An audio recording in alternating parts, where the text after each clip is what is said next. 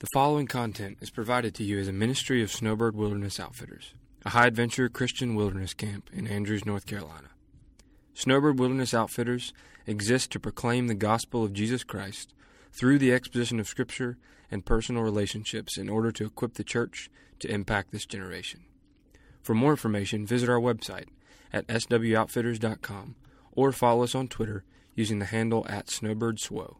Enjoy the message. Morning, everybody.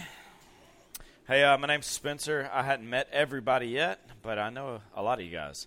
But I've been here, like I said last night, I've been here for 21 years almost, and I love it. And I'm in charge of risk management at camp. Super nerdy, but if you think about the job of risk management at Snowbird, there's a lot of risks to manage.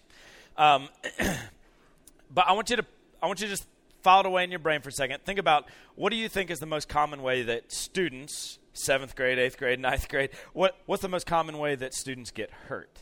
Because we do a lot of crazy things, you know, and that was kind of one of my first jobs is like, all right, I need to do kind of an analysis on where are students actually getting injured.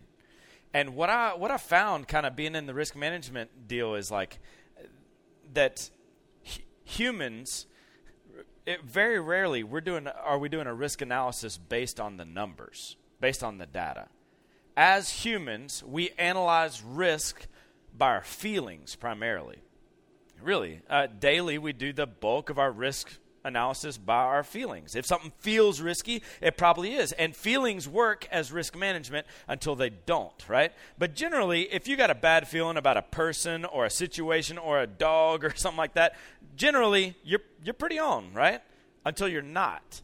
And, there's some pretty glaring omissions in feelings as risk management. Y'all know, if you've ever swam in the ocean, what are you most scared of? Daggum sharks. Yeah, but the likelihood of you getting killed by a shark is so small. I read over a 17-year study, vending machines killed twice as many people as sharks.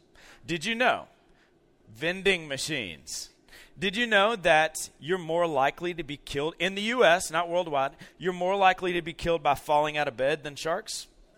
Did you know you're more likely to be killed by constipation than sharks? That is a terrible sounding death. I don't even know what happens, but it's bad. What a way to go.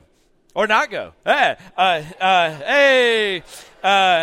You're more likely to be killed by your bathtub than a shark. You're more likely to be killed by your staircase in your house than a shark.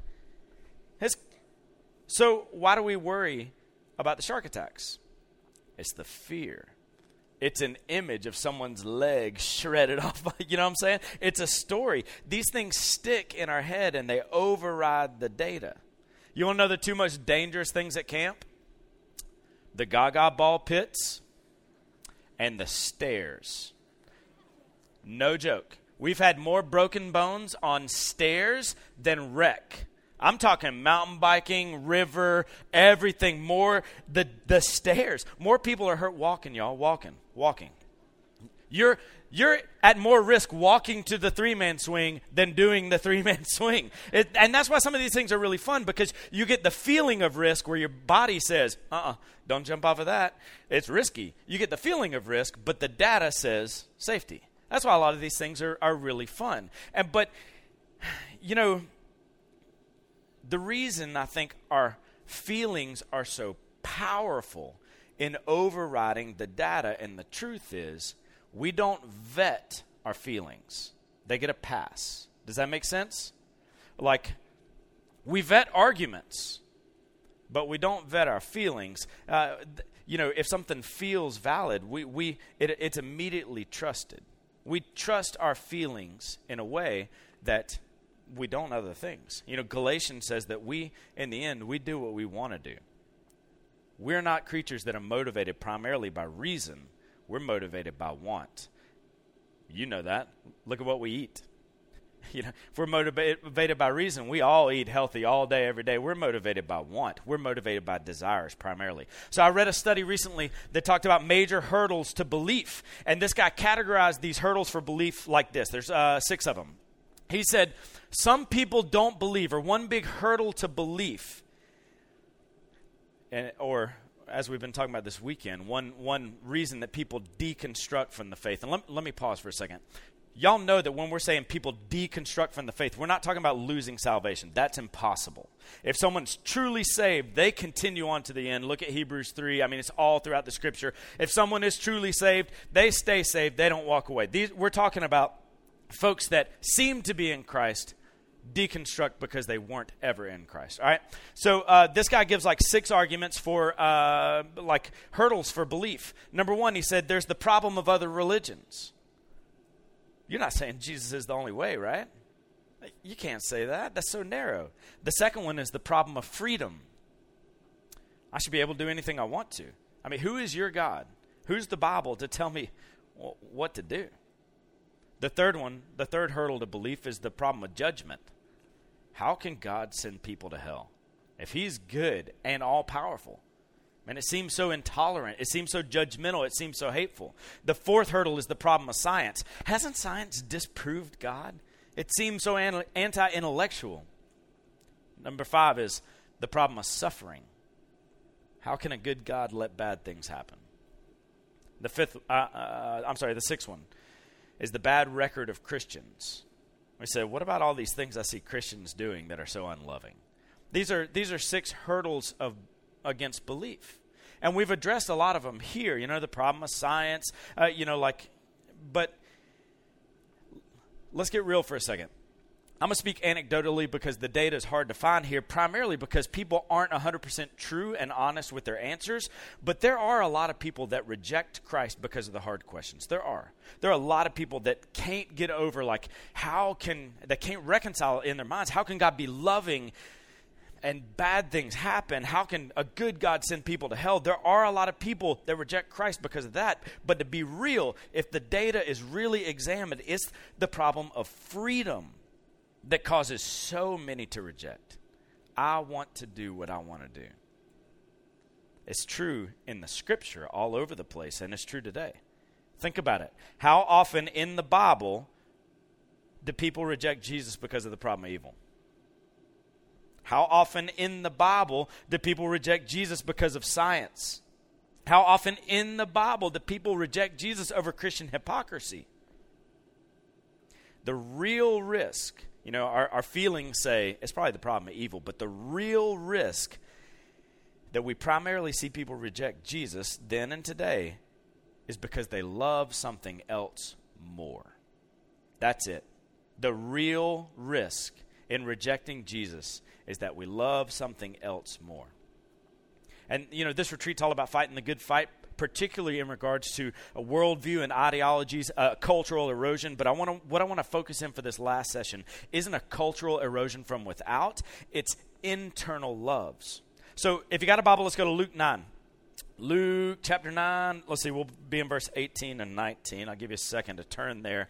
While you turn there, sorry, I forgot my daughter put Gatorade in this Nalgene. Whoo, that was a surprise. So Luke 9, just to give you some context to where we're going to be jumping in. Basically, this story happens on a real big high. Like at this point, Jesus has been calling disciples and then doing miracles and raising people from the dead, doing miracles, calling disciples. Like there's these giant crowds that are like swelling to follow Jesus. We hit this story right after the feeding of the 5,000. And Jesus, he'll grow this crowd, and then he'll say something crazy like, drink my blood. And everybody's like, mm-mm. And they'll shrink. They'll leave. And then the crowd will grow again. And then he'll say something crazy like he's about to say. So we'll pick up this story, Luke chapter 9, verse 18. All right, we're jumping in right after the feeding of the 5,000. The crowd is huge. But just like today, there are so many that are around Jesus at this time, but not truly following Jesus. It happens then, it happens now. Nothing new under the sun, right? It's possible to be around the things of Christ, but not in Christ. Ask Judas. Luke 9. Now it happened as he was praying alone. This is immediately after the feeding of the 5,000. The disciples were with him, and he, Jesus, asked them, the disciples, who do the crowd say that I am? And they said, John the Baptist. Other people say Elijah. Let's see. Other people say you're a prophet from old that's risen. Man, people, there's nothing new under the sun. People have a misperception of Jesus today. They had a misperception of Jesus when he's right there. This is a 2,000-year-old listening problem, right? And only some have ears to hear, but people have been inaccurate about Jesus for a long time, saying, he's got some great moral teachings. And they miss out on who is he saying that he is. But these people, they recognize there's something good about Jesus, but they got it wrong.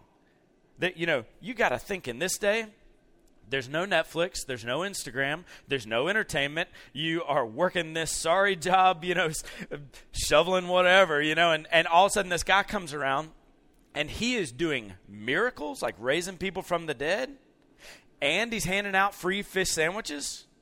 Oh, heck yeah, I'm following this guy. There's nothing else going on in my life. Like, I'm going to follow this guy around all day. He's going to do tricks and give out free lunch. This is great. So he's got these giant crowds, and he's like, who the crowd say that I am? I don't know, like John the Baptist, a prophet. They know something's going on. John the Baptist is dead. He's a miracle worker. He's a moral teacher. Brody talked about this the other night. Jesus says stuff that's too out there for him to be a moral teacher. If you hear somebody say, I think Jesus was a good moral teacher and that's it, you know they're ignorant. Because Jesus' claims are way too out there. Luke 9, Jesus said to him, who do you say that I am? All right, who do the crowd say that I am? John the Baptist or somebody. Who do you say that I am? And Peter answered, the Christ of God. Peter gets it right. And Jesus strictly charged and commanded him to tell nobody. Why? Man, Peter's got the right answer. You expect him to be like, yes, sir, get out there and go. Well, in another gospel, you see that when Jesus does this miracle of bread, everybody's like, dude, make him king. They try to take him by force and make him king because they're like, that sort of king will be useful. We have a king that we never have to work again, and he gives us all this free bread. Yeah, make him king. Jesus isn't ready, like in that sense, and he says, no, don't tell anybody because they're going to try to take him by force and make it a king, because Jesus didn't come here for a big political movement. He came for a heart transformation movement. And he goes on to say something where he tells what sort of leader and what sort of Messiah he is. And this is where things get real. If you've been around Jesus in the book of Luke for 9 chapters, you could have just floated around on the fringe, but here is where everything gets real. Luke 9:22. Look at what Jesus says. Picture you've been following him around. He's been saying just the nicest things. He's been healing kids. Man, this is so great. Look at Luke 9:22. The Son of Man must suffer many things and be rejected by the elders and the chief priests and the scribes and be killed, and on the third day be raised. Wait, what?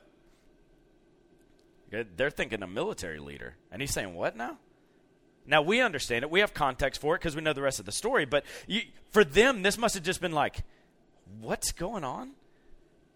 And now he's going to say something about them. And here's where things really get real if you're following Jesus. Luke 9:23. He just said, I am going to be killed. I'm headed to Jerusalem to die. Luke 9:23, he says, and he said to them, if anybody would come after me, let him deny himself, take up his cross daily, and follow me. These guys don't have a context. Jesus hadn't died on a cross yet. Take up a cross? Like the Roman execution? Nope. See? This has been great. Appreciate it. I'm out, right? You'd be tempted at this point to be like, no, heck no. Look at what he goes on to say. I'm going to be killed. You also need to take up your electric chair. You need to take up your lethal injection and come and follow me. If you want to follow me there. Luke 9:24, for whoever would save his life will lose it, but whoever loses his life for my sake will save it. Talk about shrinking a crowd. What does it profit a man if he gains the whole world and loses or forfeits himself? Whoever's ashamed of me and my words, of him will the Son of Man be ashamed when he comes in his glory and the glory of the Father and of the holy angels. Man, after following Jesus and hearing his teaching, and you hear this, it almost sounds like a cult. All right, guys, let me tell you where we're headed. I'm going to be killed. If anybody wants to follow me, that's where we're headed. Take up this execution, this electric chair, take up this cross, and you follow me. If you want life, you gots to die. You imagine these guys are like, we got context. They don't. They got to be like, I'm out. It sounds like a cult if you don't understand. But if you do understand his claims, for you and I, there's only two options. We follow completely or we reject completely. There is no, he's moral, I like him option. Many people at this time were looking at Jesus, not to be a true disciple of his, but so that their life will look better. Man, life's hard at this point in history. Jesus is going to make that easier? Jesus is going to enhance my life and give me free health care and food? Man, this is great. We do the same. Jesus is going to give me a spouse and money and security? Yeah, give me Jesus. Man, that's almost the exact opposite of what Jesus is saying here. That's the kind of crowd he avoids in the New Testament, and that's the kind of crowd he avoids today. Those that just want to enhance their life. Because listen to what he says. If you want to follow Jesus, deny yourself, take up your cross, and follow. Now, in the story, somehow he gets three guys that are like, okay, I'm in. After that speech, take up this cross and follow me. He gets three guys that say, I'm in. All right, so here's where I want to zoom in. Luke 9, fast forward down to verse 57. All right, y'all with me? Fast forward down to verse 57. It says, as they're going along the road after this speech, somebody said to him, I'll follow you wherever you go. Man, after that speech, that sounds great. I'll read the whole thing and then we'll break it down. He says, I'll follow you wherever you go. And Jesus said, now foxes have holes and the birds of the air have nests, but the Son of Man has nowhere to lay his head. The end. That's the end of that story. To another one, he said, follow me. And the man said, Lord, let me first go bury my father. And Jesus said, let the dead bury the dead. As for you, go and proclaim the kingdom of God. Yet another said, I'll follow you. But first, let me go say goodbye to those at my home. And Jesus said, no one who puts his hand to the plow and looks back is fit for the kingdom of God. All right, so you get three guys who seem to be signing up to follow Jesus, and they really seem to be would-be disciples. Think about it. In our day, like right now, after hearing that speech they just heard, a guy comes up to Jesus and says, I'll follow you wherever you go. You know what we would do? We would baptize that sucker so fast. Kaboom! Yes, you just heard that speech and still said I'm in? Absolutely, but Jesus knows hearts. Because the theme of discipleship here is follow, follow, follow. And that's what Jesus is calling them to. Not just a surface level following. Jesus wants it all. But if you see all three say, I want to follow Jesus, and then all three are hindered by the cost. Look at the first guy. The first guy says, I'll follow you wherever you go. And it seems sincere. But Jesus sees his heart. He always does. And he cuts right to his heart. And he basically says, it's going to be rough. You know, I don't have a pillow. I don't have a house. And it's a way of hardship ending in death. And apparently the guy's like, okay, I'm out. Thank you, though. He wants to follow, but he doesn't want the sacrifices. The next guy, Jesus points to him and says, you follow. And the guy's like, let me go bury my dad first. Is this guy's dad really dead? My boy's walking around in the woods and his dad's body is laying in the house? Nah, it's not like that. You know what he's saying? He's waiting around for his dad to die, probably for the inheritance. What he's saying is, okay, I'd like to follow you, but you did just say you don't have a house, right? There's no like financial security. You got no pillow. You got no house. Let me do this. Let me get my finances in order first. Let my dad die. We'll settle that estate. We'll get things squared away. And then I'll be set up financially to be able to follow you, and we'll be good. He's out. Third guy says, I'll follow. And then he thinks about it and is like, wait, let me go back home. Let me say my goodbyes. And Jesus says something really interesting. Nobody who puts his hand to the plow and then looks back is fit for the kingdom of God.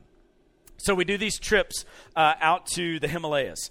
And it's as fantastic as it sounds. I mean, it's just beautiful. And so me and Zach, okay, I told y'all last night I have the dream job. Me and Zach went to the Himalayas to do swiftwater rescue with a bunch of guides in order to teach these church planners, and, it's the best job in the world. All right, so we're out there in the Himalayas, and we're kind of in between days of doing swiftwater rescue next to this big Buddhist monastery.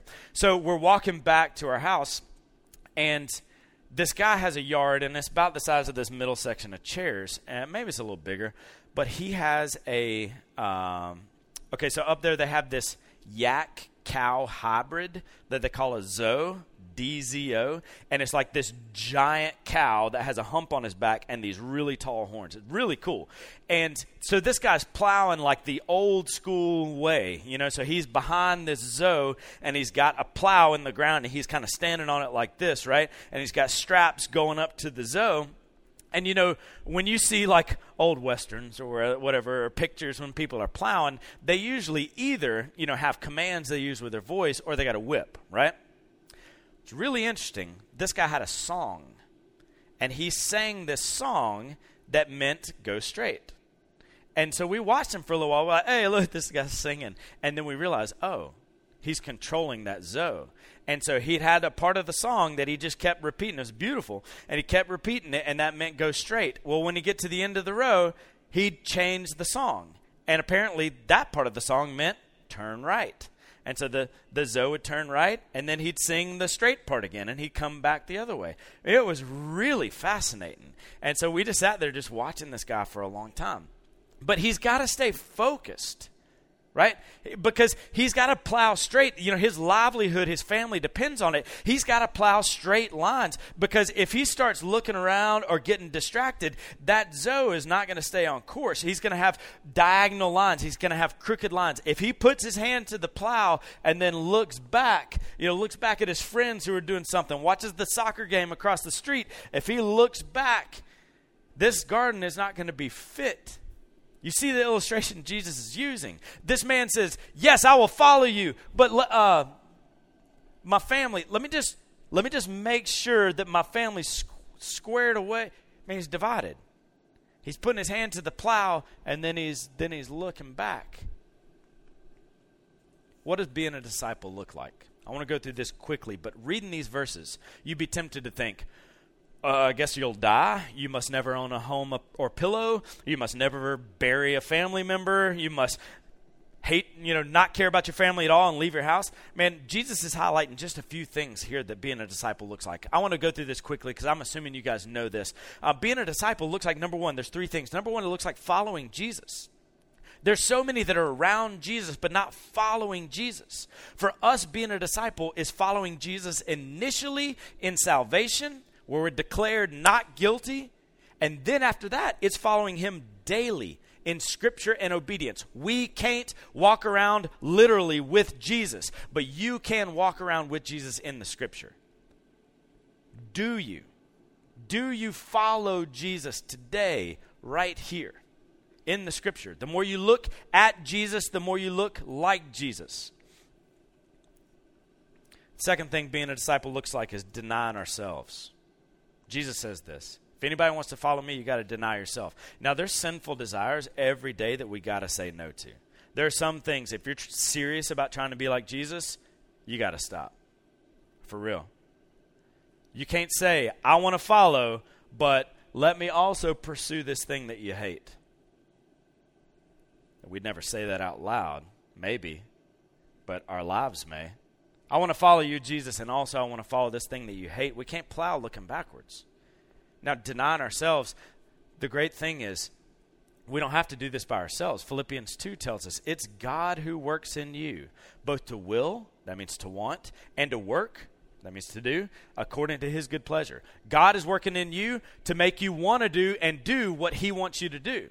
Man, that is the blessing, and that's one of the signs of being a believer, that your desires change.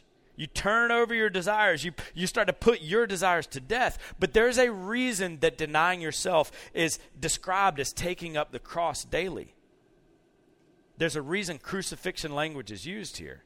It's not just abandoning the old man. It's an execution. Denying yourself is going to be painful and messy. So you need to be the executioner.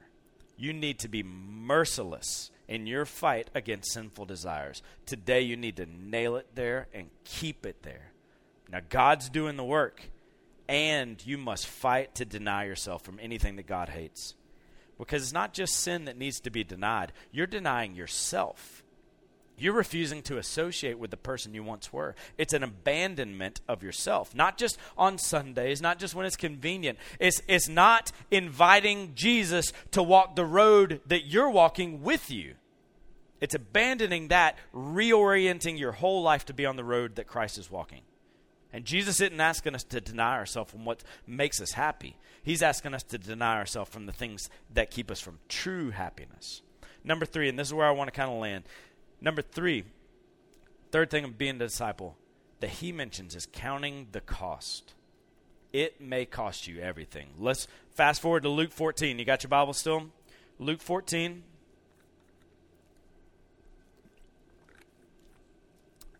Verse 25.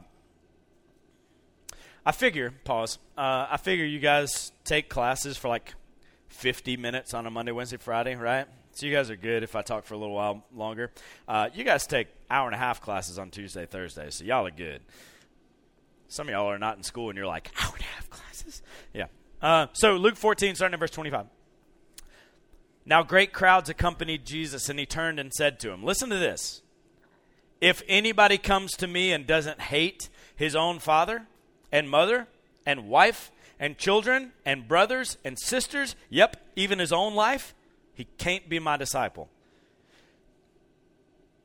Ouch. Whoever doesn't bear his own cross and come after me cannot be my disciple. Which one of you wanting to build a tower doesn't first sit down and count the cost, whether or not he's got enough to complete it? Otherwise, when he's laid the foundation and isn't able to finish, everybody begins to make fun of him, saying, this guy started to build and wasn't able to finish. Or what king going to encounter another king in war will not sit down first and deliberate whether he's able with 10,000 to meet him who comes against him with 20,000? If not, while the other's still a long way off, he sends a delegation and asks for terms of peace. So therefore, any of you who doesn't renounce all that he has cannot be my disciple. What does that mean? If you don't hate your parents, you don't follow Jesus? If you don't give up everything you have? I think he's teaching us that following him will not be easy. It will not be easy. And the second thing I think is he's asking us to treasure him more than anything else. It's not that we should literally hate our family, but he's wanting you to consider the most extreme cost.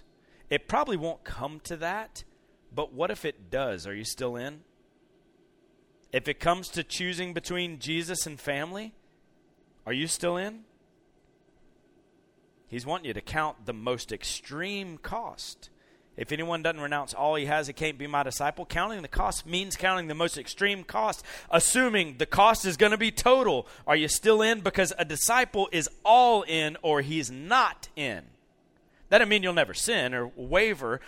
It means there's no limit. There's no, okay, I'm in unless the cost reaches this and then I'm out. He's wanting you to count the cost now. Will you follow Jesus even if it means tension with your family?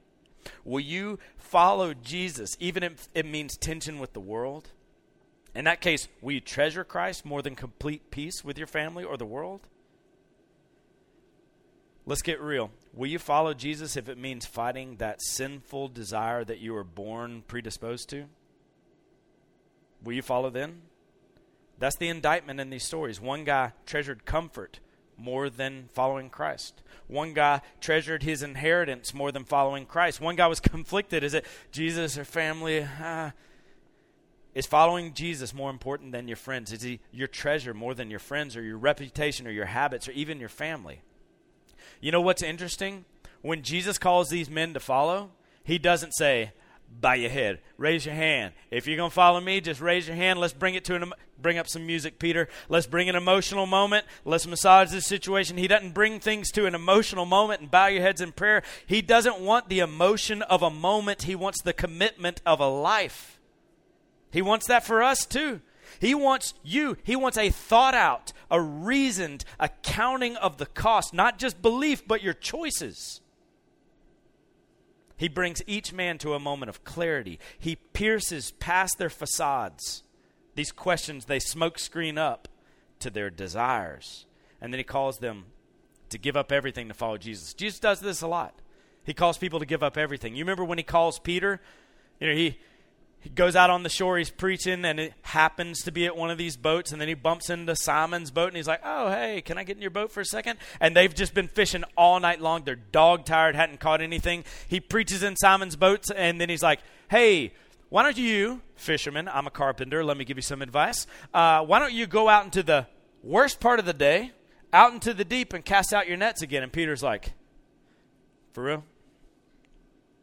Middle of the day. You know we fished all night. But at your word, I'll let down the nets. Like he reluctantly obeys, but he does, and his life is totally changed. And when Peter sees Jesus for who he really is, and he sees himself for who he is, he leaves the dream catch behind. Remember, Jesus fills up 2 boats to where they're sinking. Man, Peter had to dream about this day. Like, man, what if we caught so many fish our boat sank? Imagine that. What if we caught so many fish, we had to call another boat, and they sank too, man. Then we'd be so rich. Woo! Fur coats and pinky rings. It's going to be great. Like he finally gets it. And when he sees Jesus for what he truly is, he counts the cost. He leaves a fortune on the beach. Boats, family, fish, and he follows Jesus. If you follow Jesus, there's no question you'll have to walk away from something. Porn, selfishness, a relationship. But here it is. Mainly you're walking away from the right to call the shots in your own life. Talk about deconstruction, and here's where the moral deconstruction sets in. Again, to be clear, a true follower of Christ cannot lose his salvation. Now, pause. I do think on occasion a believer can slip into sin. Obviously, we slip into sin every 10 minutes or so, right? But I think sometimes a believer will throw up a smoke screen of, you know what, I'm questioning God's goodness right now, and the smoke screen is so that I can sleep with this person that I want to sleep with, and then all of a sudden my question's reconciled, and that was just a tough period. It's dangerous, but if you're a believer, God's going to discipline you for that. A false follower of Jesus typically deconstructs morally before or with the academic deconstruction. Sometimes it's a smokescreen. Sometimes it's not. But so often when people that we're talking about, people that we've stood up here and people that you know that walk away, they'll cite an academic argument where they'll be like, I can't reconcile the problem of evil, or I can't get over science, when all of a sudden they're also simultaneously in a same-sex relationship, or they're all of a sudden they're partying like they never have before. It's like a breakup where, have you ever been in this situation? And that person that you're dating is like, I just want to focus on Jesus.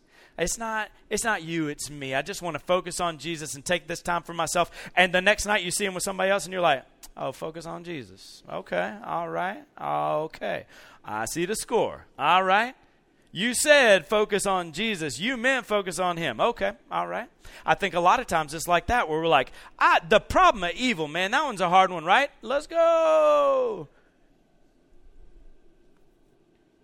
In the scripture. Let me just say this, man, just to get real. A lot of times we want to game the system.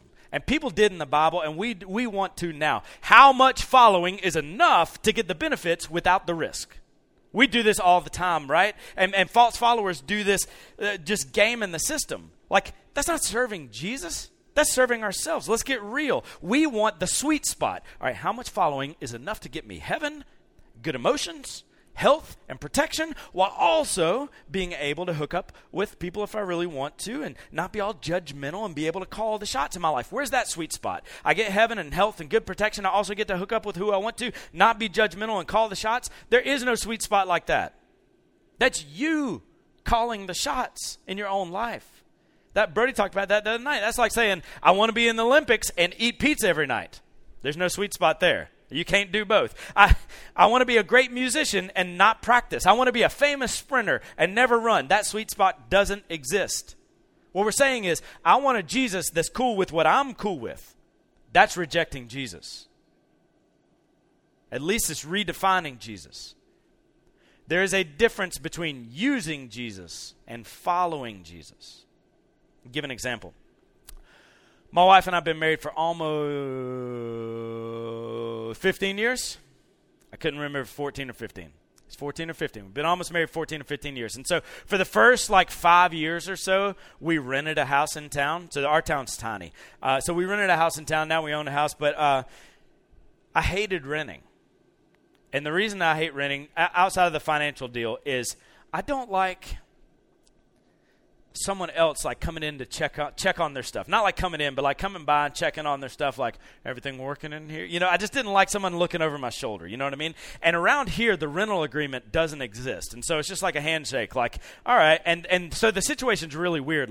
Hey, you can rent this house, but we can also show it and sell it out from under you. Okay? But there was one person that we went to potentially rent from that she said this. She said, this whole house is yours. You can have it except for that room.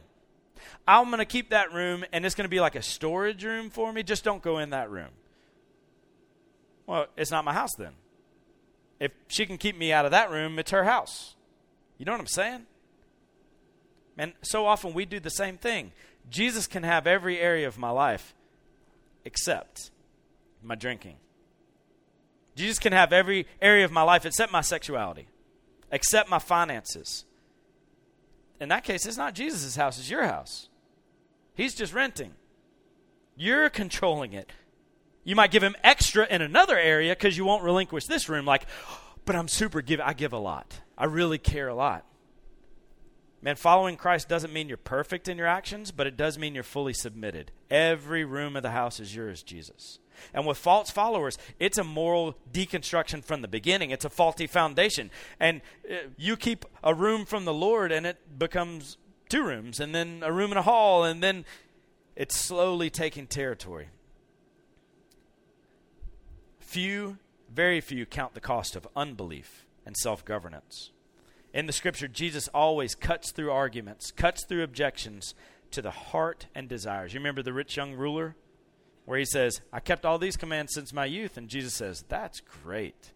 Go sell everything you have and give it to the poor. And he says, that's a room you don't have access to, Lord. So no, I'm out on that. Jesus knew his heart was tied to his possessions. There was a smokescreen of, I'm really good at obeying. No, you're not. Your heart is tied to your possessions. I'll follow you up until this point, is what he said. It's always a heart issue. We'll get back to the topic of deconstruction real quick. We said that fear caused people to ignore the truth, the data. Fear is just one of the things that allow us to act outside the data. Peer groups and social expectations, those also cause us to act outside of the data. If everybody's speeding, we speed. We go with the herd. We know the Bible is true for life and godliness, but man, it feels so mean to say that acting out same-sex desires is a sin, or to say that getting drunk is a sin. It just feels mean, so I'm going to go with my feelings on this one. Remember, our feelings are competing against the truth of Scripture. Whether it's a sin we're harboring or the approval of man. Remember what Brody said. The spirit of Babylon wants you to love what God hates. It wants your affection. Remember, the primary reason people reject Christ is because they love something else more. Now for you, there are going to be competing loves. And you can't plow looking backwards. Fix your eyes on Christ. Let this weekend be a warning and encouragement to you. If you're in Christ, you will endure to the end. You will. Fix, and one of the means he uses to help us to endure is the warnings of Scripture. Fix your eyes on the Christ and count the cost, friends, because it may be total. Your example's before you. Remember, Christ counted the cost before he went to the cross. Luke 18. You remember this? When that band of soldiers came up to arrest Jesus, it says this. Judas, having procured a band of soldiers and some officers from the chief priests and the Pharisees, he went there with lanterns and torches and weapons. Then Jesus, knowing all that would happen to him, came forward and said, who do you seek? Y'all, that's crazy. knowing everything that was going to happen, knowing the whipping, knowing the crucifixion, counting the cost for your salvation, Jesus stepped forward. That's our example. We have our example in the disciples. Peter counted the cost, left the fish, but you need to know it cost him everything. Peter is crucified in the end. But for a few short, burning, meaningful years, Peter was a fisher of men. His life mattered for something. Jesus used him to change the world. And y'all, that's what we want. We don't want a long life of paying the bills. We want our life to matter. We follow Jesus, we get to be part of something bigger than ourselves. You think Peter missed the fish sometimes in the boat? Yeah, I think so. You think he wished that was his life again? Nope. So the question to us is, will you follow Jesus? Man, joy awaits. The Spirit will help. But we need to put our hands to the plow, friends, because it's hard work. And there's going to be a lot of competing loves. Put your hand to the plow and don't look back. Let's pray.